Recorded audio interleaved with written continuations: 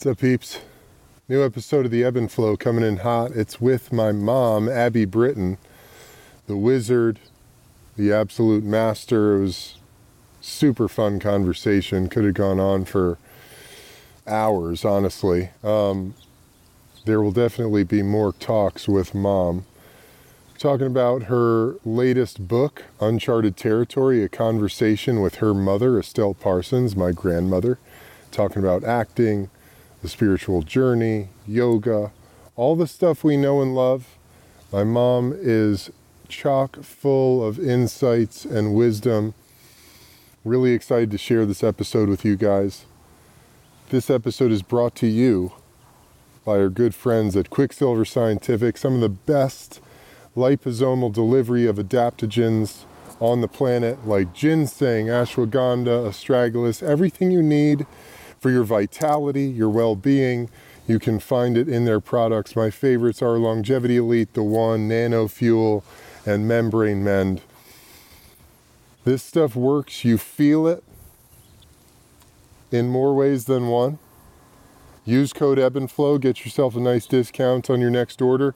We've also got Onda Wellness, regeneratively farmed hemp, CBD tinctures that combine very potent and effective hemp oil with other adaptogens like ashwagandha and tulsi, chamomile, all sorts of good stuff. My favorite is Adios Anxiety. Use code EBBNB to get yourself a little discount on your next order there at ondawellness.com. Also, Sun Potion. Sun Potion, started by my brother, Scott Lind. Awesome stuff. My favorite right now is the pine pollen. Pine pollen is basically a testosterone replacement. So good for your hormone health, vitality, inner strength, fire.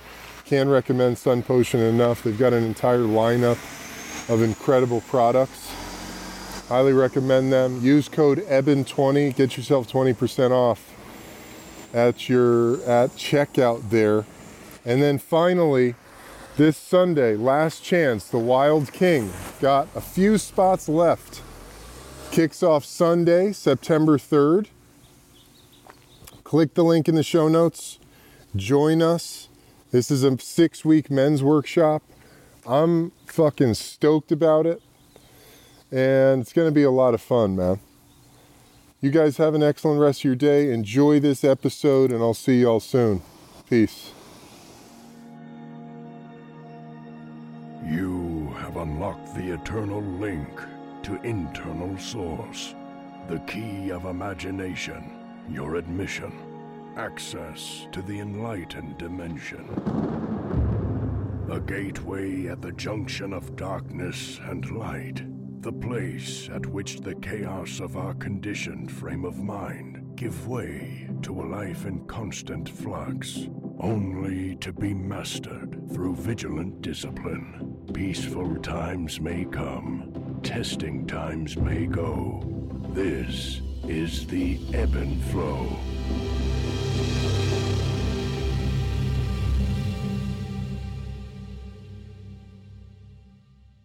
What's up, peeps?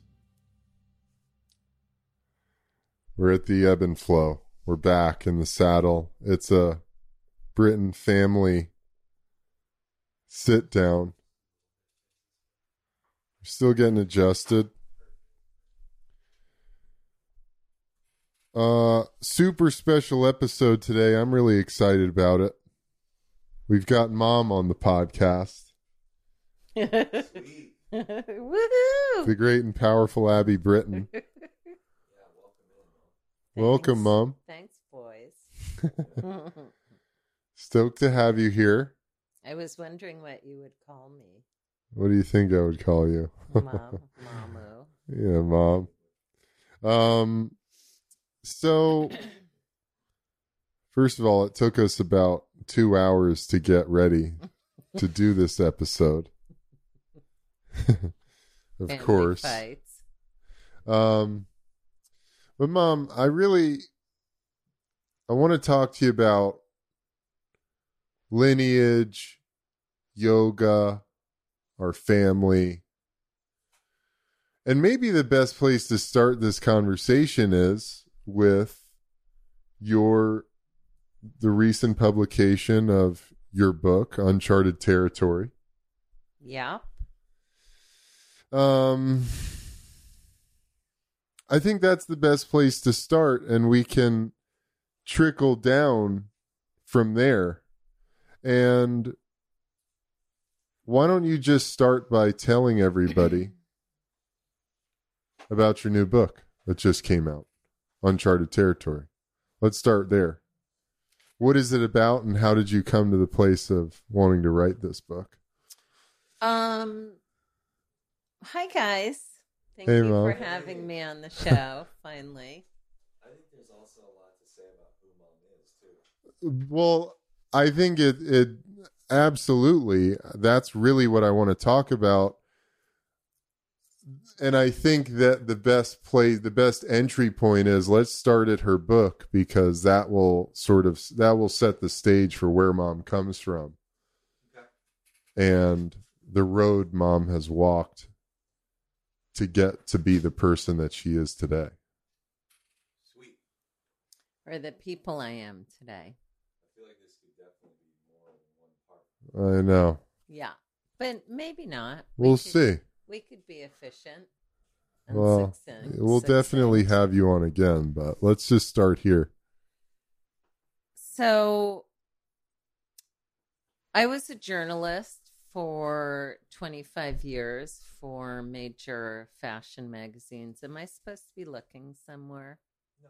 Just Okay. look at us, look into the Okay. ether. Okay. Look into the ether is what I'm comfortable with.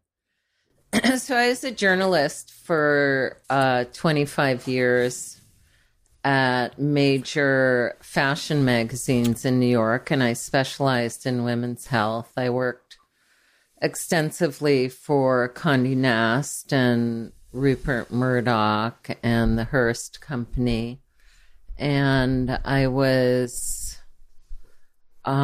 had an expertise in launching magazines. What that means is, if a company had a concept for a magazine, they would call me and I would put together the concept and the team. And What would one of those concepts be? well, for example, a couple of them. One was a magazine called Mirabella, which was headed up by the incredible Grace Mirabella, who was the editor-in-chief of Vogue for many years. And she wanted to do a magazine that was not just fashion, but really good hardcore journalism for women. And then I headed up a magazine for Larry Flint, lots of stories there, called Code, which was the first ever upscale magazine for men of color. And then I launched a magazine with the Lewitt and Lewinter group called Mode, which was the first ever Vogue style magazine for women size 12 and up. So I cut my writing teeth. I was meant to be a writer because my father was a journalist, and I got the bug very early on, and I majored in writing at Columbia University, also at Bennington College. And so, but I really felt I didn't have the juice to become a novelist. I wasn't interested. I like to write short things. And certainly I wrote a lot of health features. I broke the story on fen-phen, which was a quote-unquote diet drug that women were dying from. It was not a diet drug. It was... Anyway, that's a long story. But so I spent 25 years as an award-winning journalist. And at the same time, I had an ongoing bodywork practice and training practice. I've always been an athlete. I was a track runner in high school. And, but I had this strange gift from when I was very little, I think from the age of 6, where I could, just by looking at someone standing in front of me, I could tell from the way the geometry of their body was, what was wrong with them physically and emotionally. And I don't separate the two. And so that was kind of my innate gift, to be able to see what was going on with people. And so I also, at the same time that I was coming up as a writer, I was coming up as a dancer. And I had the opportunity to study with Romana Romanowski, who was Joseph Pilates' sidekick in New York. While I was a journalist, I would sneak off to this little studio with her. It was the original Pilates. It wasn't kind of the bullshit fitness Pilates that we see today. And I realized working with this woman that I wanted to fix dancers as opposed to be a dancer. You were doing body work back then? Yes, I started my bodywork practice when I was 22. Really? Yes. Wow, Mom, I didn't even know that. Yes. That's always been a big part of what I do. But the journalism really helped that, because I had this chance to interview hundreds of incredible doctors, scientists, healers on health subjects. So it was, being a journalist was much like... It was a studying program. It was a study project that could really... that really enhanced my body work and the sessions that I was doing. And so I did that. I had that job as a journalist, mostly because you guys were little and I needed to raise you and I needed to have a job. And my grandmother, Eleanor Ingeborg Mattsson, Swedish, very wonderful woman, said to me early on, if you're a woman, you always have to have 3 jobs. So I always did. I had the journalism, I had the body work, and then I was also teaching fitness classes. So movement and writing were always the things that kept me together. And I grew up, my mother's an actress. She's the Academy Award winning actress, Estelle Parsons. She won Best Supporting Actress for Bonnie and Clyde. And then the next year she was nominated for Best Supporting Actress for her role in Rachel. But she's very much a theater actress. So I also had this other wild part where I grew up in theaters. So I spent, because, you know, she was a working actress and super poor. We didn't have a lot to eat a lot of the time. And she was divorced, so a single mom and an actress. And in those days, that really stacked up against you.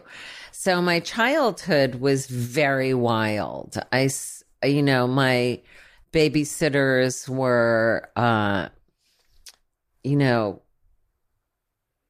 nighttime cafes. I would sleep in the booths in the nighttime cafe after Mom's show, or my sister and I have a twin sister, Martha, Auntie M, who is my partner in crime, and we just had bicycles and we rode. We rode everywhere in the dark. We rode miles a day to get to where we wanted to go. We were super expert bullfrog catchers and turtle catchers. And So that also informed my childhood too, it wasn't normal. I mean, it was just wild and free, no bedtimes, find what you could to eat. And one of my refuges was also being with animals. So I became all animals, turtles, frogs, horses, dogs. I trained horses for a while. I had my own horse. So I also, because I was a little bit left of center as a child, I always had a lot of, relationships with animals, and that made me very, very happy. So that got me interested in, the way animals respond to each other and speak to each other. And so I got very interested in Native American medicine at an early age. We grew up with my aunt and uncle. Often my sister and I lived with other families. And we grew up with my aunt and uncle on Lake Winnipesaukee in Wolfboro, New Hampshire. And that was Abenaki country. And I decided that I was an Abenaki, that I had just grown out of the earth, which my mother confirmed at your wedding, I believe. Yeah, she did. Yeah. So, my mother's thing is if you think it and believe it, it is. So that's wonderful. Anyway,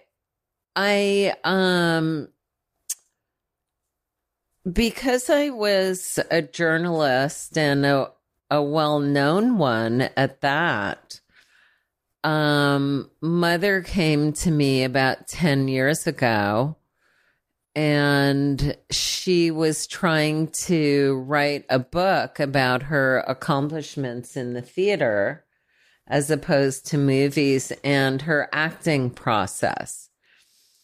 And so... Well, had she been approached a handful of times by writers to do the biography? Yes. She basically, destroyed all of them, so...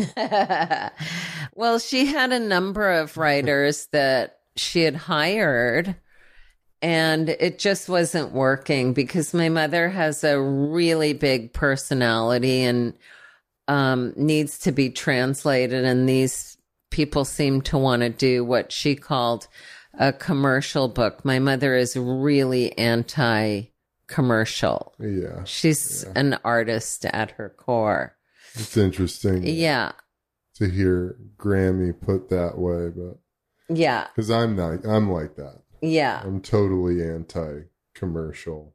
Well, I think it's in many ways the only way to go in life is...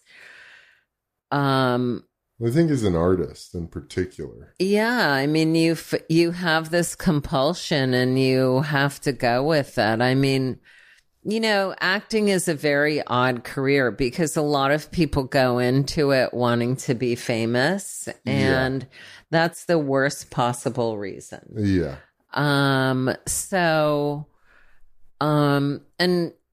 Mom and I had also been really incredible road dogs. We took so many road trips together to theaters all over the country and all over the world. So when she came to me 10 years ago and said that she had had a couple of writers trying to work on this book and they just weren't working out, and would I write it? I immediately said yes, because as a journalist, I thought this is just an incredible opportunity to sit down with this fascinating woman. As a journalist, I was kind of able to keep myself detached. Because as I said, Mom and I always had a very fiery relationship. We're both two really strong, direct, outspoken personalities. And so I was really excited. And then I sort of went home, which I always do when a project that I know is going to be important. I went home and just thought I have to take a nap for 10 days because I can't believe I've agreed to do this. So You hadn't even started yet. no, we hadn't even started, but every giant project I've ever done, I know it's going to be big because I always feel like falling asleep. That's my response to animation and chaos. I just want to go to sleep. So I took my nap, and then we scheduled 3 weeks to work on the book. And this is like 10 years ago. this was 10 years ago. And the first thing she said to me was, my question was, well, what would you like to talk about? And she said to me, well, I can't talk about this. I'm offended that you'd ask me anything. And I thought, oh boy, this is not going to go well. But, you know, I'm kind of a dog with a bone. So I just sat and asked her questions, and one question would lead to an answer that would open another question. So it was probably the most grueling 3 weeks of my life because I had to confront our relationship and also maintain my professionalism and also write the book well. Having come out of such incredible institutions as a journalist, I have a lot of respect for the written word. And it was really difficult. It was really a challenge to separate myself from my mother. So I wrote the book, sent it to her, put it in a drawer in Wolfboro, New Hampshire, and forgot about it. I never wanted to see it again. I think you gave it to me at one point. Yeah, I probably gave you. Yeah, you had an original copy for like 2 years. Yeah. So I just. So you came away from that 3 weeks with a book written. Yeah, pretty much. No, it was a full manuscript. It was the full manuscript from beginning to end. And just wonderful idiosyncratic stories about her life and our travels together. And the book really became kind of like Jack Kerouac's On the Road in many ways, because it's a travel book, because when you're the child of an actor, you're on the road a lot. And it's a book about mother-daughter relationship and how to live through that and come full circle and really love each other.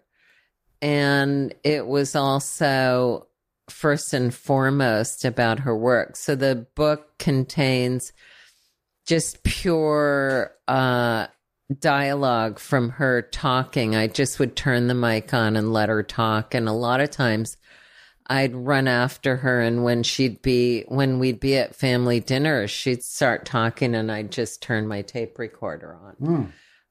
Because that was kind of easier to get the interview done that way. And I always had my tape recorder in my pocket because I realized sitting face to face was not really going to work, because that's not how she rolls. So I forgot about it. Well, you also had a fear. Yeah, I had this big fear that if the book got published, she would die.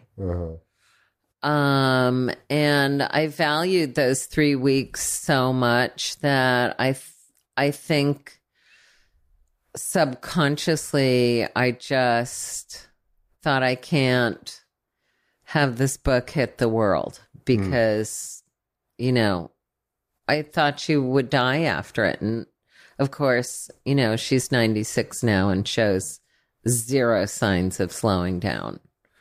In fact, she's doing a play this summer somewhere, and then she's doing a giant production in September. I mean, she's insanely active. Yeah, she just keeps going. Well, I want to throw out a couple things that your book is also really an incredible articulation of the artist's way of family. Yeah, very Like, much so. A family of artists, and how a family can exist through art, and how art becomes like the atmosphere of the family. So I think that is really beautifully articulated, and it's such an adventure story. And then also, you know, anybody, well, there's not many people who know Grammy the way we know her, but you know, one of the big challenges with writing this book is, if you've ever asked Grammy, tell me about acting, you're going to be met with, oh, it's not going to happen. Yeah. She's going to say, it's disrespectful to talk about acting. I don't talk about acting. I'm offended by that. I'm offended, like you said. I'm offended by the idea that you think we could talk about acting. Acting's not something that can be talked about. It has to be done. Exercised and done. So, I mean, you know, Grammy is an absolute force of nature. And, you know, the fact that you were able to, and I think it probably goes to your life as a yogi, as a yogini. I mean, because that was the ultimate yoga for you, to sit there across from Grammy.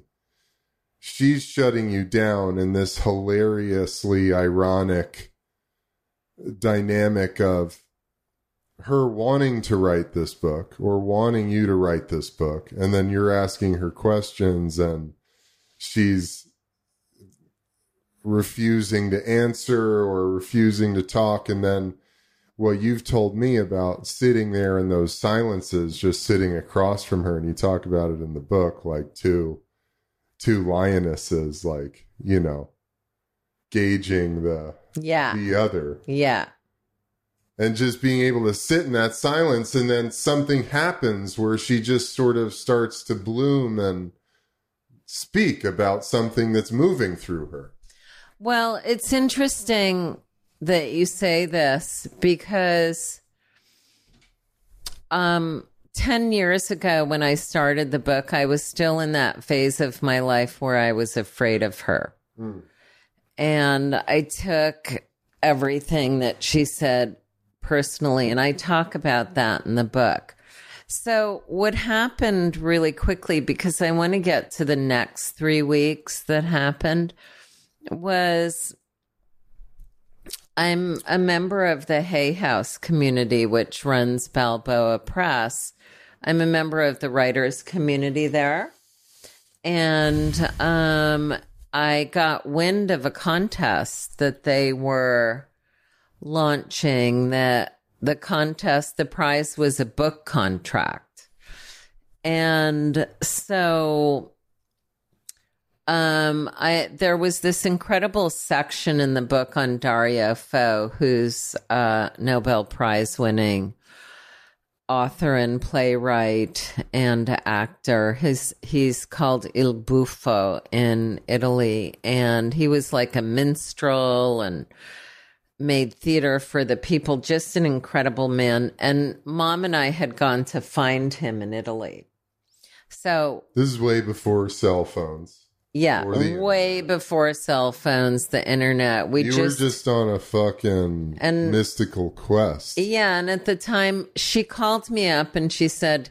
And this guy was also, him and his wife were both like revolutionaries against the fascists. Yeah, they were part of Scorso, which is a community in Italy that creates relief programs for the poor, the working class. So Il Buffo was on her agenda. So part of the reason the book is called Uncharted Territory is that my mother never stuck to traditional ways of doing theater. She would find material and then go.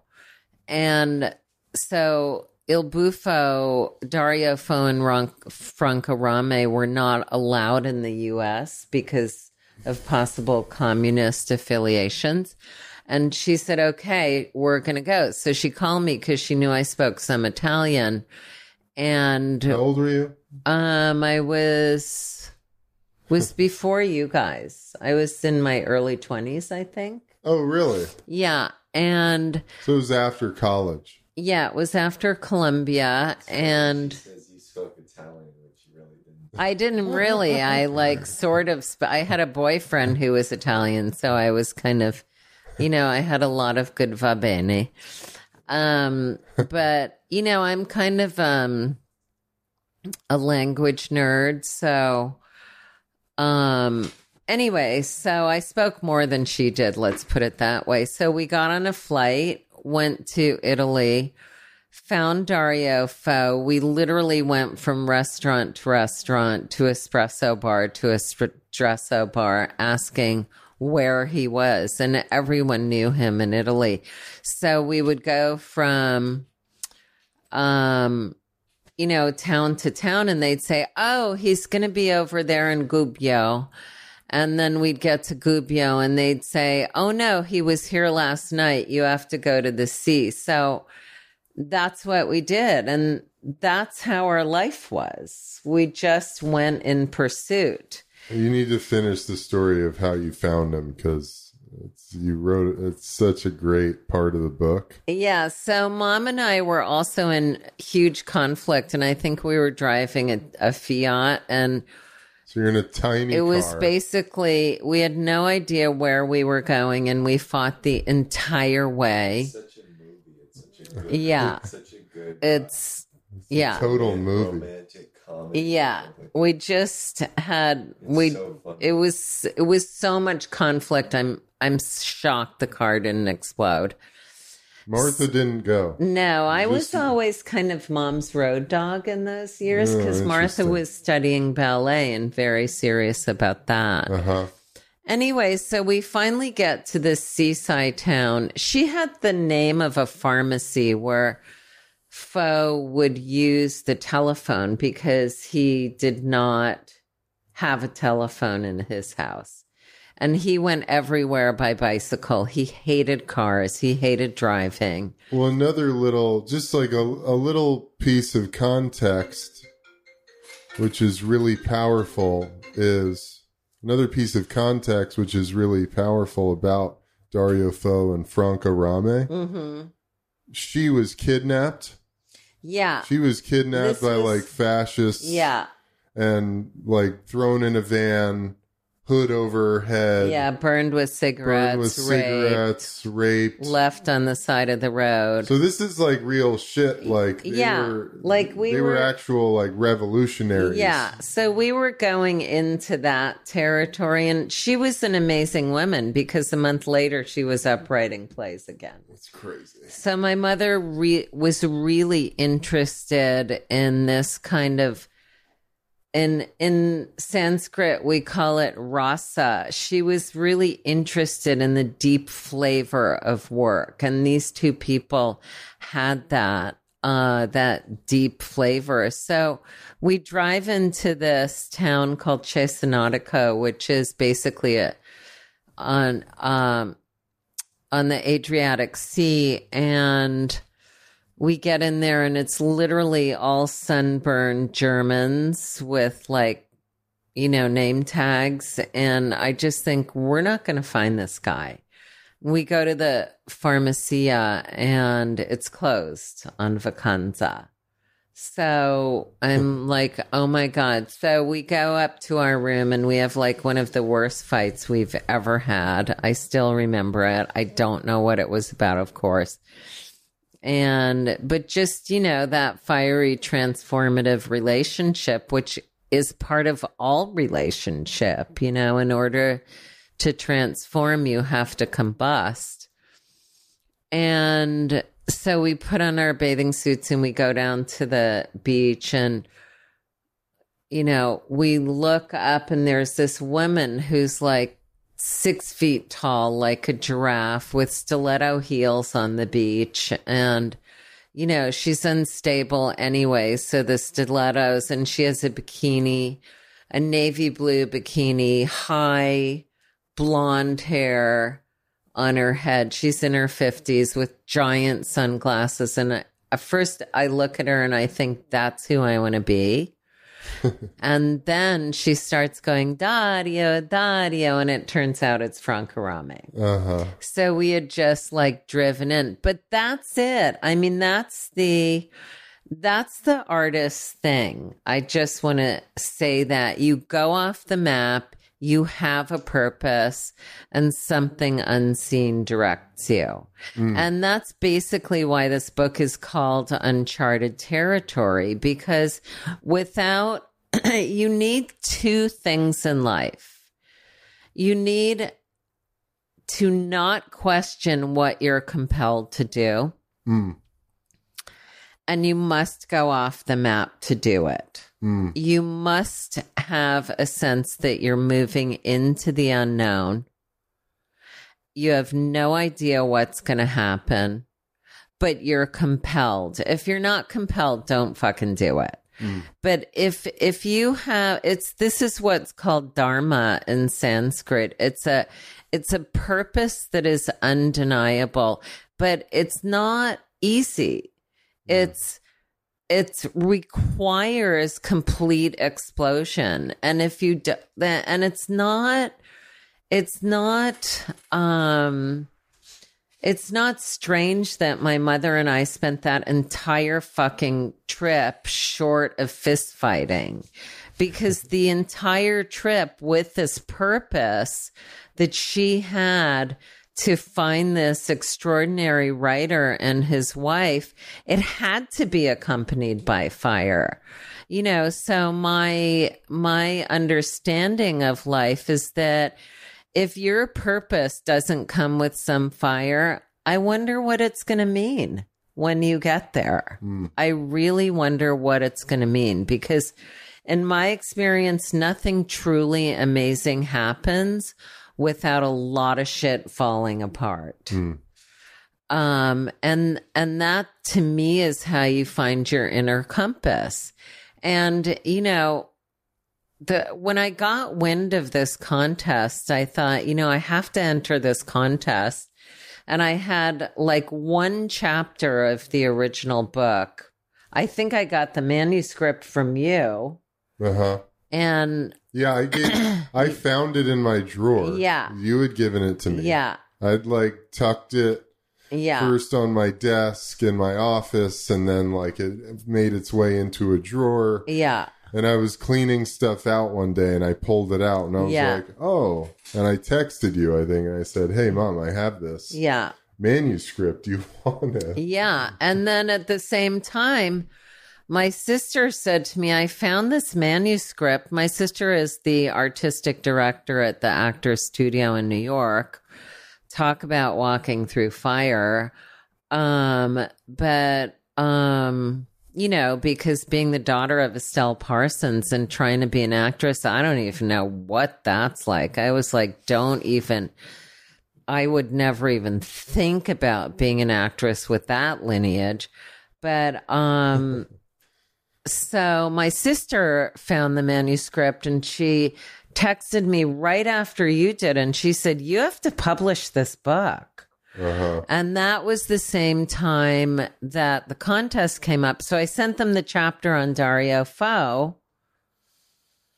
And if you know Hay House basically, Louise Hay, who's she was my mentor as a young body worker, because she was the first person to connect that our emotional, physical, and spiritual lives intersect in ways that must be acknowledged, And she wrote this incredible book called You Can Heal Your Life. So it was a strange like vortex of like, oh, this is Louise Hay. I'm a body worker because I make my money as a healer. Worst word on the planet today because everyone fucking thinks of themselves as a healer. But never mind. So I thought, okay, Louise Hay, this thing, I'm going to send the Dario Fo thing. They publish only books like Wayne Dyer, God rest his soul, incredible. Carolyn Meese, Dr. Joe Dispenza. I mean, incredible people. And I thought, okay, I'll just send it. And a couple months later, I get an email from them, which I delete. And then I think, oh, I think it's about contest time. And I get this, am writing them to tell them that I deleted their email. And then somehow or another, I find out that the book has won first prize. And I'm like, holy shit, now what do I do? Because I had this manuscript. It was written 10 years before when Mom and I were in total insanity. And now I'm not in insanity. Now, I have this incredible seat of an elephant. I mean, I can just sit and be like, okay, whatever. You'll talk at some point. So I called Mom up and I said, this book just won this prize. So I have to come back to New York for 3 weeks. This was a fascinating process. And what I will tell you is that we cut about the book is very small. It's a quick, easy read. Thank fucking God. Because of people's attention span right now for reading, thanks to Instagram and social media. So we cut about 50 pages out of the book.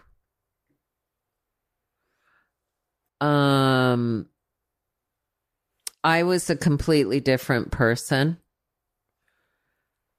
because of my own personal life experiences and the path that I'd gone down. I'd gone to grad school for yoga science and philosophy, gone to India, had a special certificate in yoga therapy. So I had also, you have to understand that that this was all an intersection of the same thing that I've always been through, of body work, working to heal people, and my actually giving that a name by becoming one of the few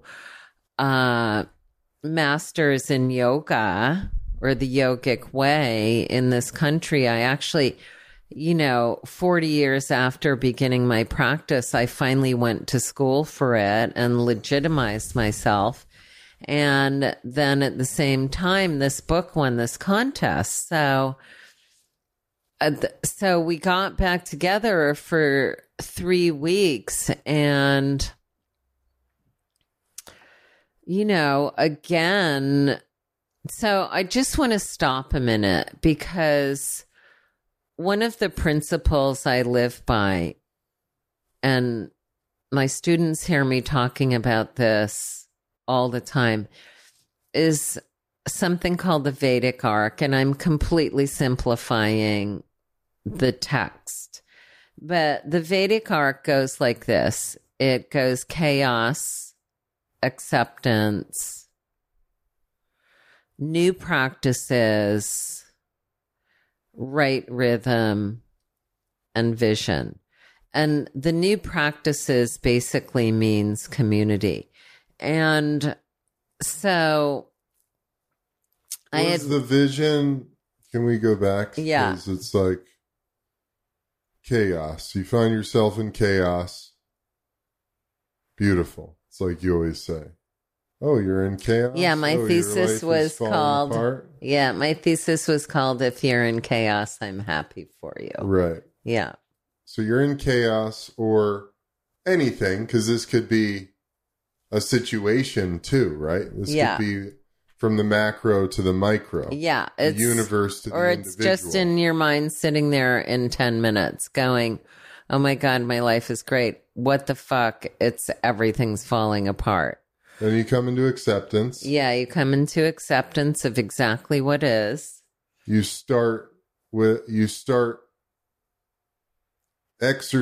practicing new practices. Yeah, you only do new practices when everything else you've been trying to do doesn't work anymore. Stopped working. Yeah. So you start doing new practices. You get into right rhythm. So you get back into rhythm of, okay, right, we're back to balance. Right. And then what's vision? Well, the final, is that like rebirth? Well, it's interesting because in Sanskrit it's called asat, which is chaos.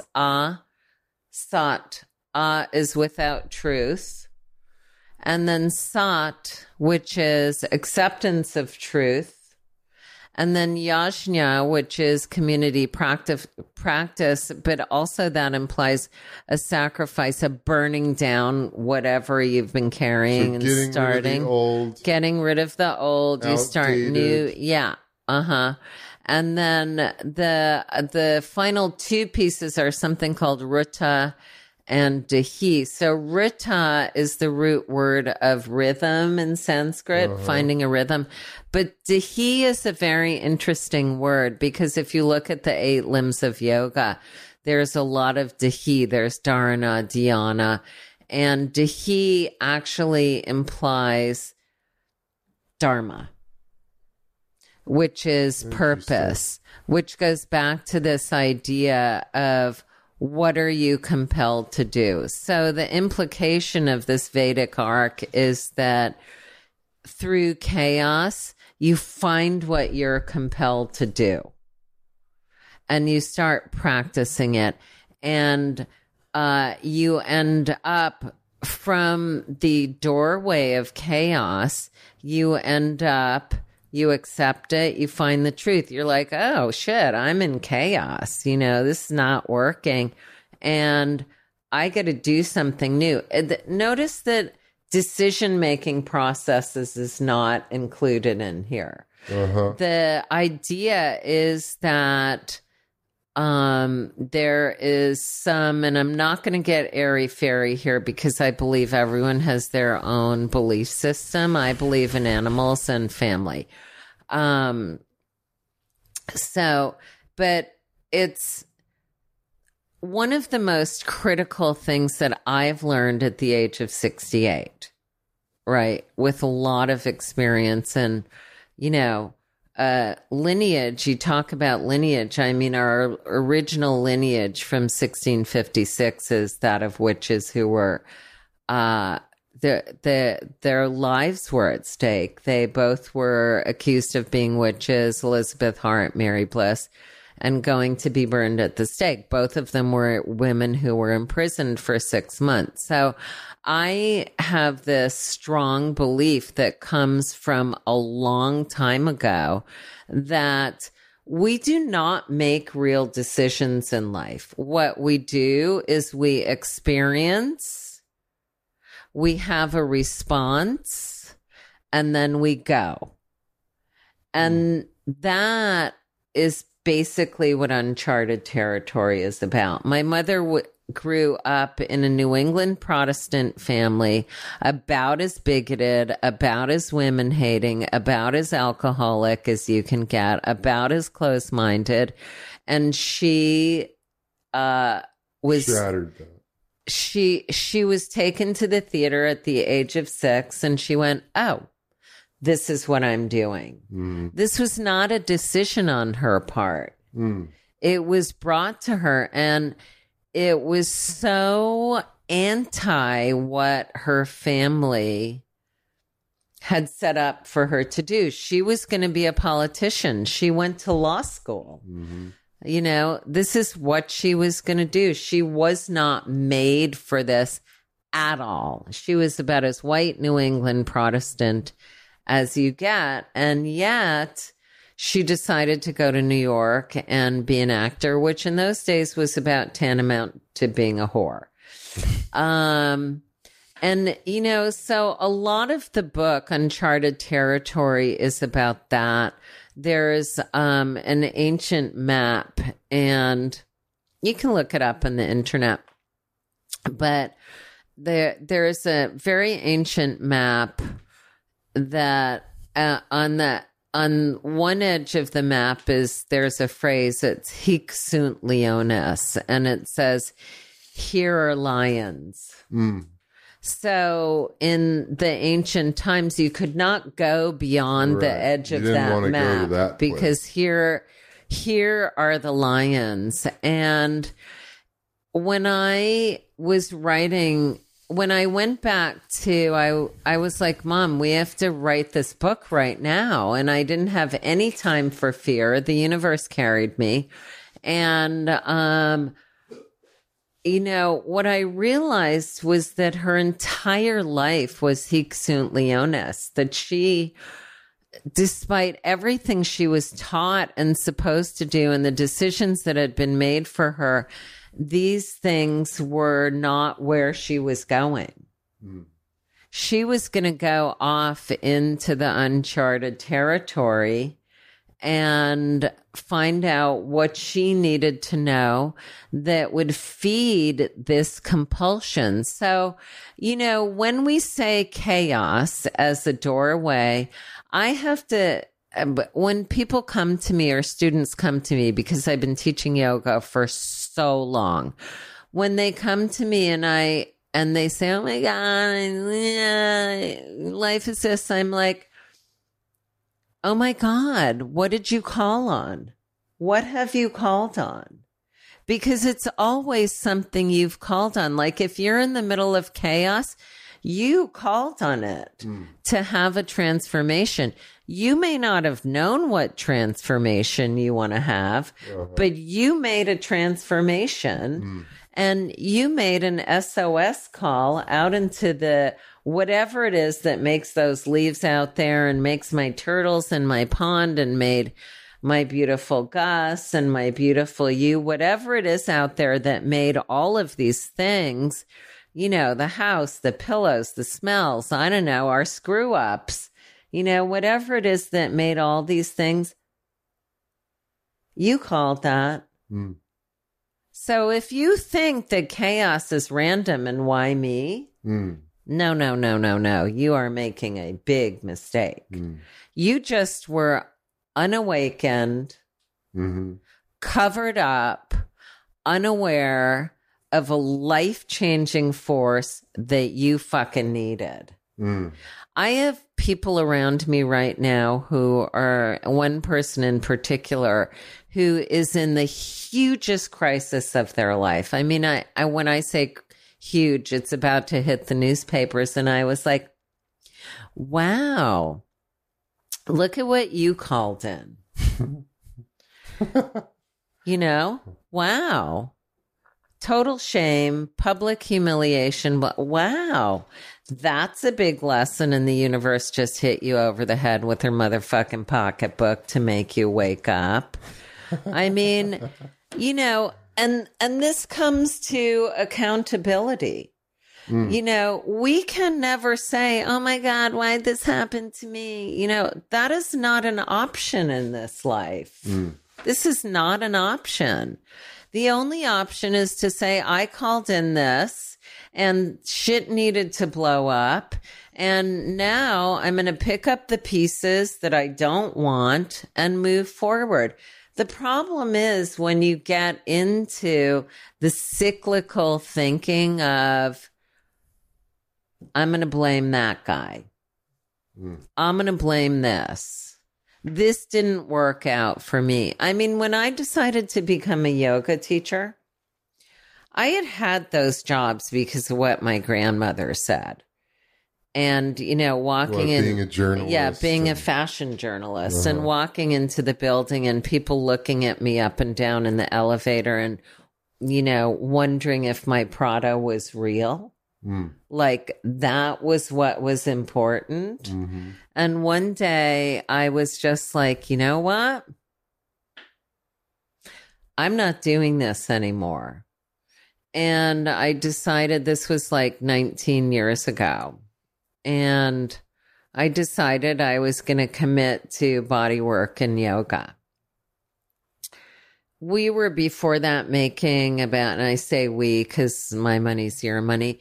We were making about $200,000 a year. I made this decision. And the next year I made $19,000. But you know what? I was super happy. But I couldn't not do it. I had to blow up my life. I just had to leave that path and do something that was compelling me, and we had a great life and things, the problem is, and I say this a lot, never shake your finger at chaos. Never shake your finger at it. Just pick up the pieces that you want to pick up and leave the rest behind. And basically that's what this book is about. It's about going off the beaten path because you're compelled to. And once you're compelled to do this, you do it and shit falls apart. You cannot say, I took this path. Why is shit falling apart? Because the shit falls apart because it has to fall apart. So your ass will be serious about the path you've taken. Because if you're not, as soon as things go sideways and it's hard work, you're going to be like, well, fuck that path. I'm only making 19,000 this year. No, that's not what you do. You go, oh, this is great. One Thanksgiving, I had $9. I had $9 in my pocket and I thought, it's Thanksgiving. This is not going to happen. We are not having no Thanksgiving because I really believe in Thanksgiving. And you know what? I opened my front door and there were fucking bags of groceries from my friends. We had like 2 turkeys. We had all the stuffing. People came over. I mean, that's what's real. Yeah. That is what's real. What's the thing at the end of your email? What's that tagline you have? Oh, we cannot know our world until we have a compass that can chart ourselves. Or we cannot chart our world until we have a compass which charts the world we know. Who's that from? I forget. Yeah, Theodore Spencer. Well, that's interesting because that's like a motif then for you. Yeah. You're and I feel like that's very much who you are, and you're very much about looking at your history. You redirected our family with the work you've done.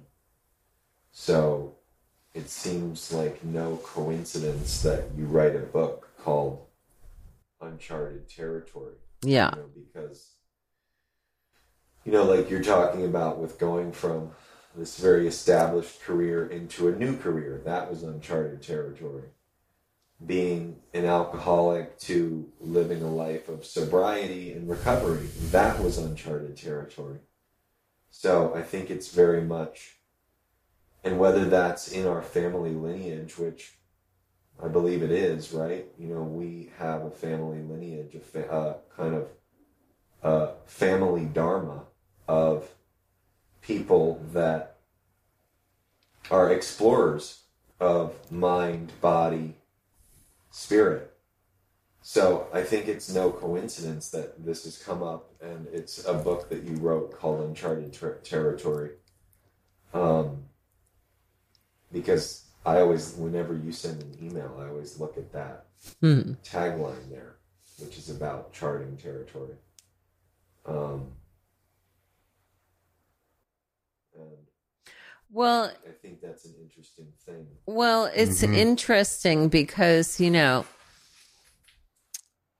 my alcoholism was the greatest thing that ever happened to me. You know, in 1978, I was 22 and I institutionalized myself because, you know, I woke up one morning from a run, you know, still drunk from 10 days before with multiple self-inflicted stab wounds on my body. Like life was just a fucking mess. And I thought, this has got to stop. And I went to the Payne Whitney Clinic, and which is, you know, these towering walls on the Upper East Side. And I went to my first AA meeting there, and the woman was like 80 years old, white hair. She had a pink suit. She was from Connecticut. She could not have been further from my kind of ragtag, intellectual, wild human self. And she told her story, and I was like, it was magic. It was like the curtain went up. She told a story of such depth and weight that I realized that I had this family disease of alcoholism. So I got sober really young. And I stayed sober for 20 years, built this incredible life as a journalist and a body worker. And then after 20 years, I picked up again because I'd gotten away from 12-step meetings. And same shit happened, you know, wrecking cars drunk, driving drunk with you guys in the car, breaking into houses, like, you know. Got arrested on an airplane. Got arrested on an airplane. That was, okay. All right, you got a heart out? Yeah, I kind of have to go. Okay. Unfortunately. All right, well, Are you guys going to continue? This is a big, I feel like we could do that. I think we'll have to do another part. Do you guys want to continue? Yeah, we can continue for a little bit. All right, I love you. I love brother. you. Bye.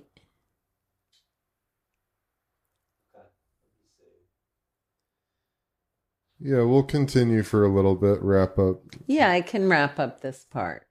Oh, that's good, Mom. I mean, we're definitely going to have another episode entirely, but because there's just so much good in here. Love you. Bye, pumpkin. Before I don't know if I will. What time are you guys leaving? Flight's at 9:30. Okay. We're gonna head to be at the airport about 8. Okay. I love you. Love you. Have fun. We'll call you when we get to New Yeah. York. You smell do. yummy. Love you, brother. See you, bro. See you. Love you later, man. Love you, dude. Love you. See ya. I'll see you later. Okay. All right.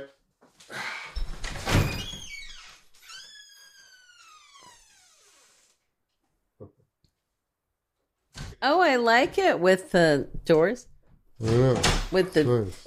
things open. That makes it not feel like a dungeon.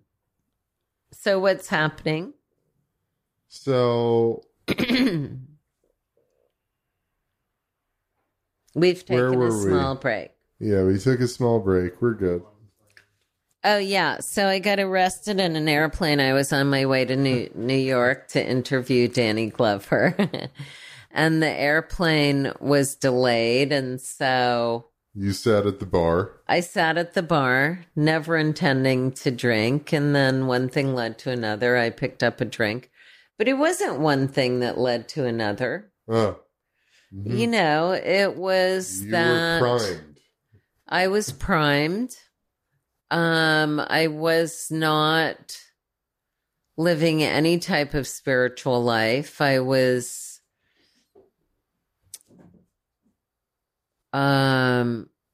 needed an awakening is what happened. And I was going down a path that was not good and was very self-centered. And I would say you're probably also over the fashion, the world of fashion and journalism. That's what I'm saying. There was I was not feeding myself in any way. Right. You weren't heeding that inner compass saying, we're done with this. Yeah, there was something going on inside me that was really profound. And I was ready for a change, but I could not figure out how to make a change because I needed to be the breadwinner in the family. And so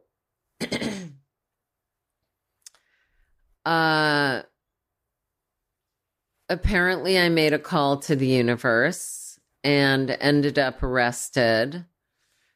And I remember I got thrown into this detox. You know, this was not a fancy detox. I've never sort of ended up in a fancy detox, but this was fucking hardcore. And I was like, wow, this is the greatest thing that ever happened to me. I got a moment where time can stand still and I can get better. And that was very much, I was 43. That was very much the beginning of, I will say, I want to say was the beginning of my yogic journey and my 12-step journey, which to me, I mean, if you look at any of the ancient texts in yoga, the fundament of 12 steps is in there.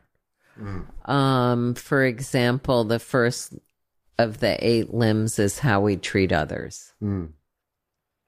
The second is how we treat ourselves. The third is asana, which basically is defined as the seat you take in life. And I mean that with weight and depth, the seat. Who are you? But also it's an interesting word because in Sanskrit it has a quality of taking action. So I needed to change how I was treating others, my family first, my relationships, then how am I taking care of myself, my food, my rest, my sleep, what actions, what seat was I taking in life? I mean, here I was winning all these awards and I was just like, I didn't even show up to the award ceremonies, you know, and, you know, the next is how you breathing. How you breathing? You know, are you paying any attention to that? Because without breath, there's no digesting life properly. I mean, the breath and the lungs and the stomach are so closely interrelated and to the way our brain functions that, you know, if you're not breathing, you're not digesting. You know, there's metabolic fires that have to be ignited through awareness of the breath. That's why so much of yoga, you know, originally it was just meditation and that sort of blew out all the towns because all the men were disappearing. And then that's classical yoga. And then it became the Tantra, you know, and the Tantra include things like breath work and the body and how are you treating your body and relationship. Well, it's interesting to think about. It's so scientifically, physiologically true about the breath. If you're not breathing, you can't digest. Because if you're not 100%. breathing properly, you're in the constant sympathetic state of Yeah. your nervous system. Exactly. Fight, flight, Yeah. freeze, fix. Yeah. And only when you're in the parasympathetic state of your nervous system is rest and digest. Exactly. I mean, it's not a mistake that it says that, rest and digest. Which is all a matter of how are you breathing? Yeah, 100%. How your nervous system functions is completely a manifestation or an expression of your connection to your breath. Well, it's interesting because, I studied so much yoga. I've studied from a textual point of view, from a practice point of view. I live what I call a yogic life, which means I live in what's real. And I practice rightness of attitude, rightness of communication, rightness. I'm crazy still, but whatever. But I want to say that in my studies, what I've discovered, and I've had so many opportunities to interview real yogis. I mean, in California, it's super hard because there's so many fucking 2-hour teacher trainings. And I'm like, please get me away from these girls on Instagram who are fucking doing back bends. And, when they're 30, they're going to be crippled. And also they're just showing their asses. It's like, what's that have to do with yoga? I don't mind it, but come on, don't make it a yogic practice because you're 20 and you can do a back bend or a drop back handstand. I don't really care. But what I want to say is the great sages of Hatha yoga meaning the yoga that includes everything, how you treat people, how you treat yourself, movement practice, breath practice, what you focus on, what your relationship to the divine is, detachment from bullshit. Sorry to say that, but if y'all are feeding yourself negative relationships and bad food, that's part of your detachment practice. You can't live a yogic life and still be complaining that, so-and-so is doing such and such and it's their fault. It's you, part of the practice of yoga is detachment. And then it gets to samadhi, which is in Sanskrit, that's translated to bliss, but really what it is a joyfulness in every moment or an acceptance, good or bad. It's like when you say, oh my God, chaos came in. Thank you. This is a good thing. Mm-hmm.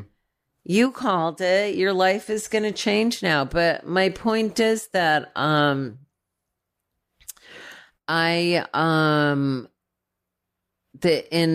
in my experience of some of the greatest yoga teachers, and I say that different from instructors, the one thing they say is, how are you breathing? What's your breathing practice like? Mm-hmm. And it's interesting because I just went through this 5-week hot yoga training for the out of the Vishnu Ghosh method, also known as Bikram. And there are 2 important things I learned in that. One was how to drink water and chew ice while lying down. The other thing was the only thing that gets you through discomfort is attending to your breath. Mm-hmm. Because when you attend to your brain, when you attend to your breath, I learned this with massively brilliant scientists and doctors when I was in India with Loyola Marymount. When you attend to your breath, what you can digest in life becomes absolutely clear. And I don't say that just as the food, just in terms of the food you eat, but conceptually, what can you digest in your life? I could not digest that I was going to leave my kids alone with an alcoholic mother. I could not digest that. I was left alone with an alcoholic aunt, you know, a family that was full of rage and abuse. And I was like, you know, it's back to what Gus said. You know, I was like, if it is one thing that I do, I am not going to leave these children the way I was left.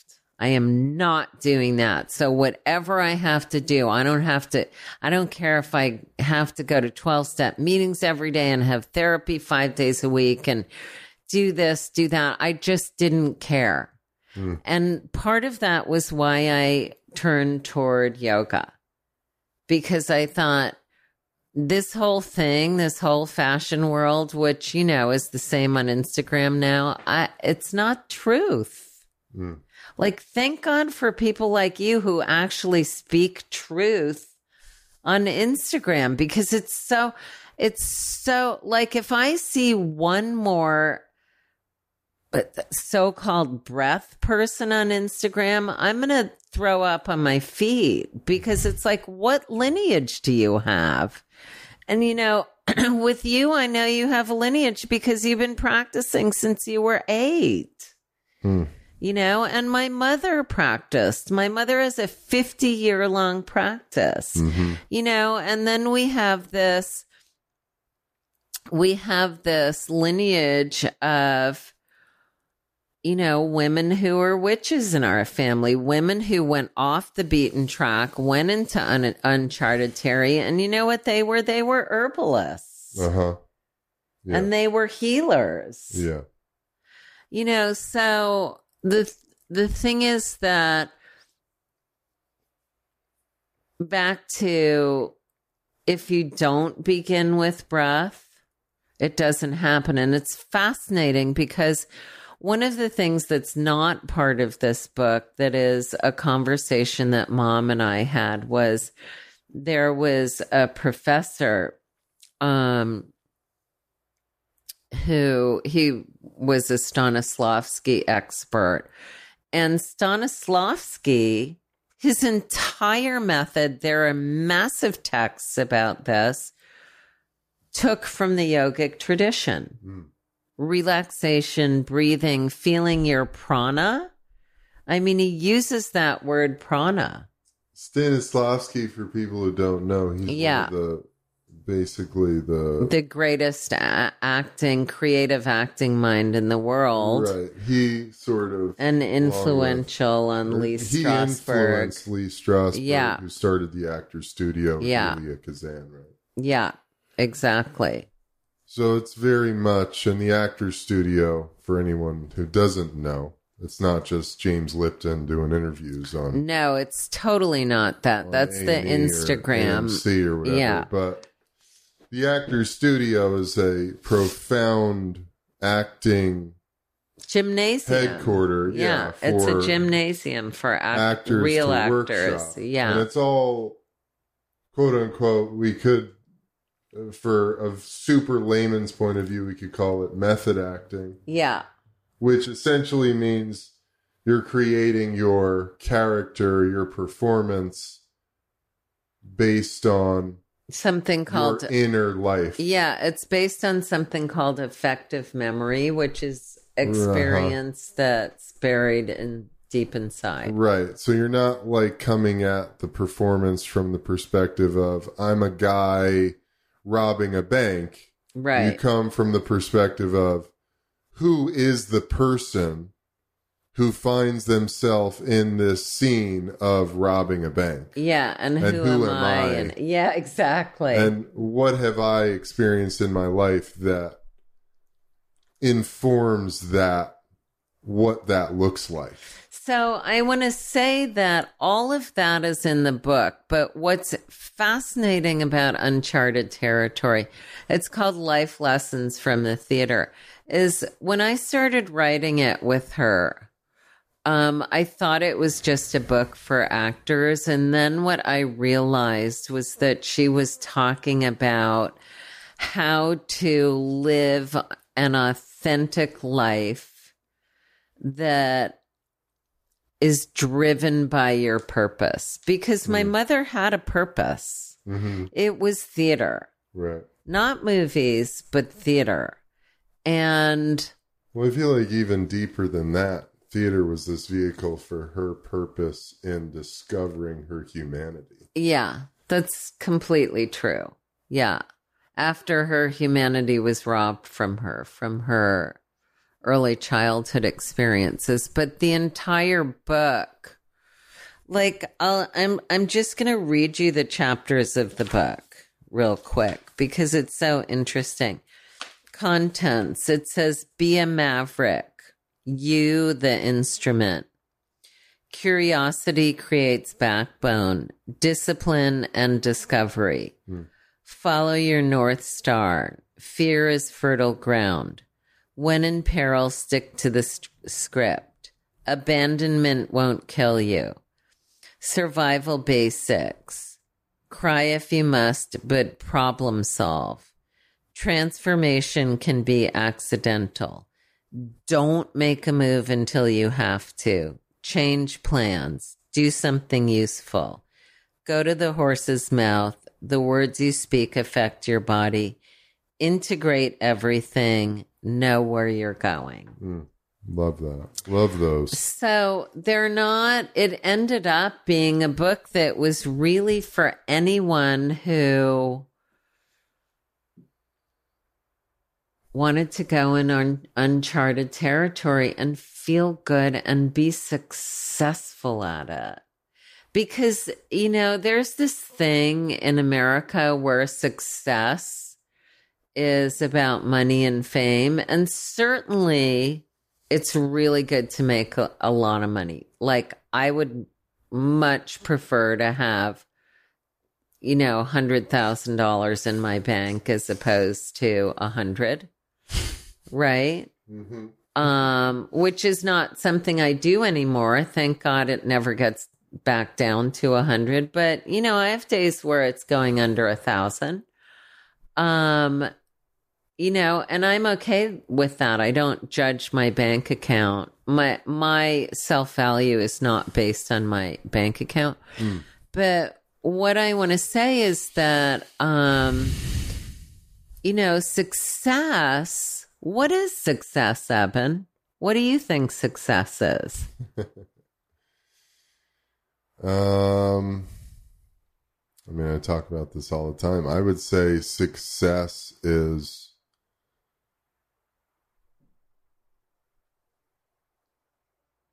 living your soul's passion, living your soul's desire of evolving and experiencing. You know, I don't think I think you said it best. It's not your self-value is not linked to your bank account. I think we have a real issue with that in Western culture.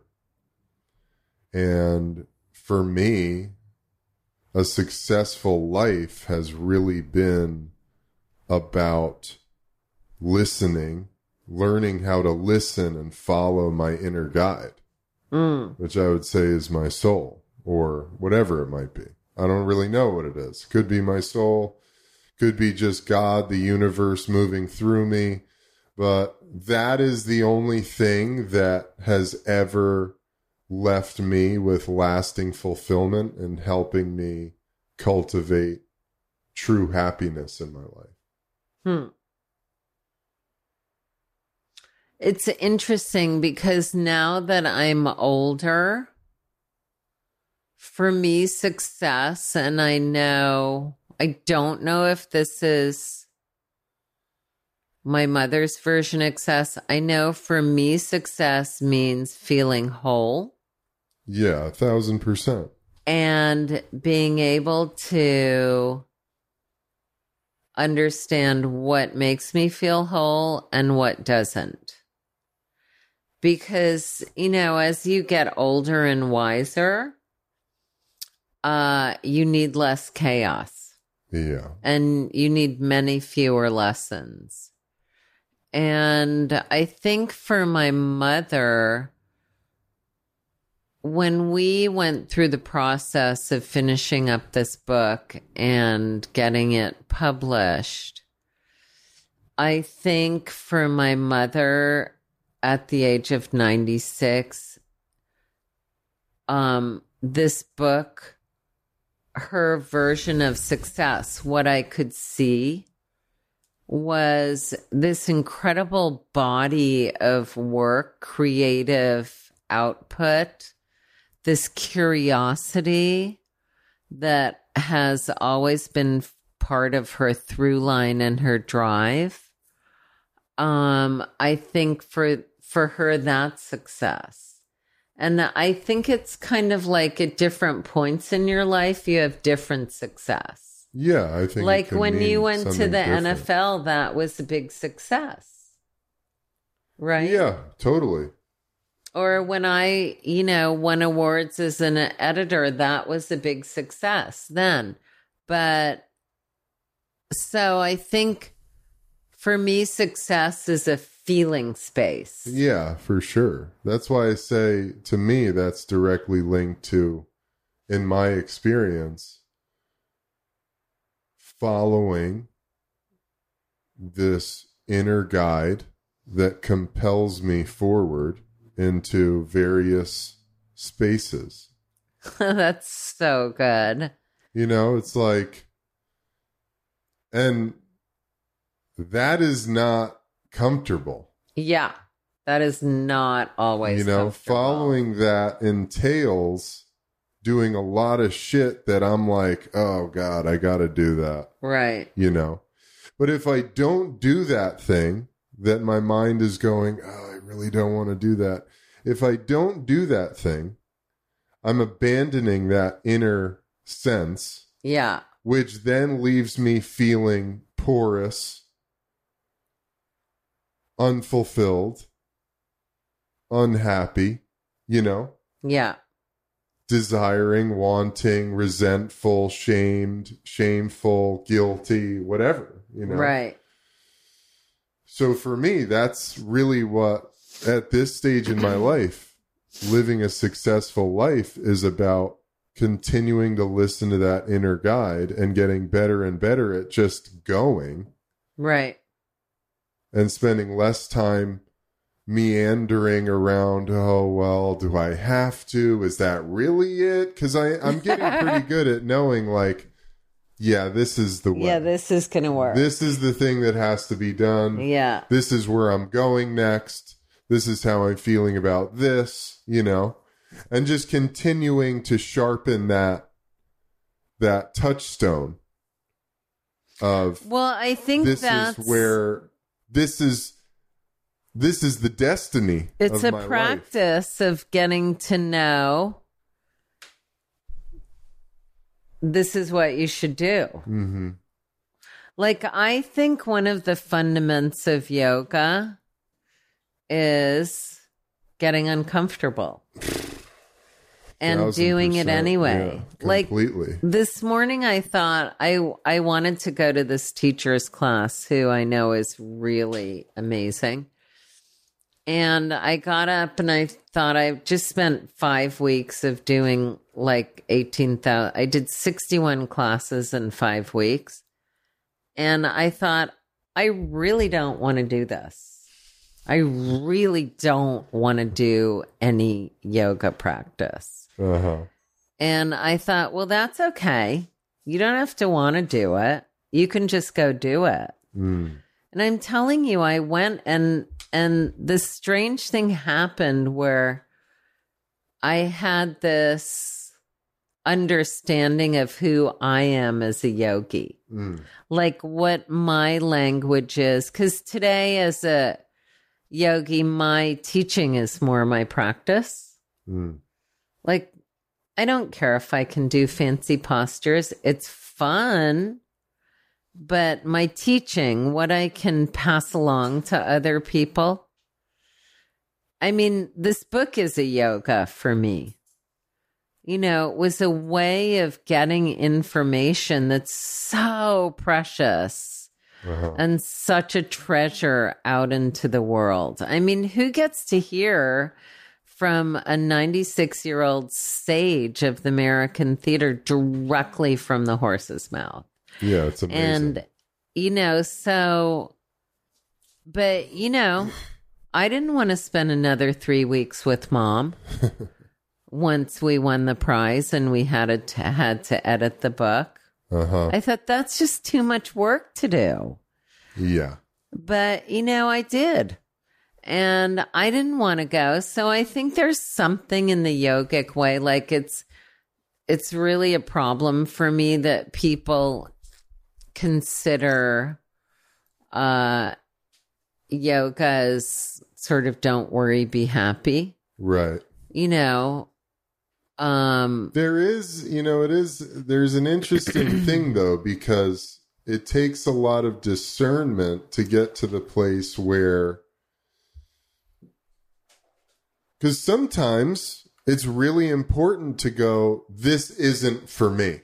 Yes. Exactly. I don't like it, but like deeper than that, this isn't for me. This isn't in alignment with me. Oh my God. Life. I think to me that's a successful human. Totally. And discerning when it's like, I don't want to do that. Yeah. But yeah, I have to do that. Yeah. Those are very different things. Yeah, they're totally knowing different. This isn't for me versus this is going to make me uncomfortable. I really don't want to do it.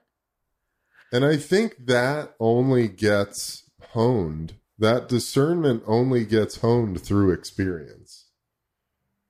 That's been my experience, is that learning how to discern the difference between those two things. Right. Has only been trained through just getting on the field and doing it. Yeah. I've done so much of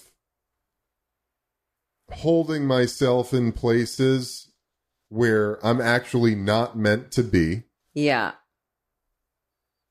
That I've come, and I know the things that I'll come up against that I don't really want to do it. But so when that stopped, we'll wrap this up here in a minute. Yeah, I just want to say this. So because I'm weird mom groupie and I love to take your class, I remember one day, I don't know, it was like 104 degrees in the room at 50% humidity, and it was like hell, 30 people. And everybody was falling apart. And you said very serenely, if you're falling apart, just touch back into your discipline. And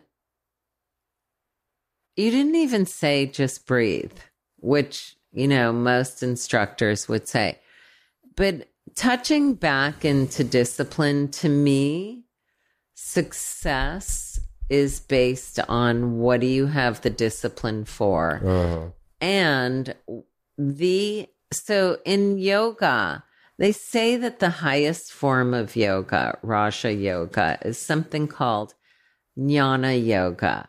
It's spelled Jnana, Jnana Yoga.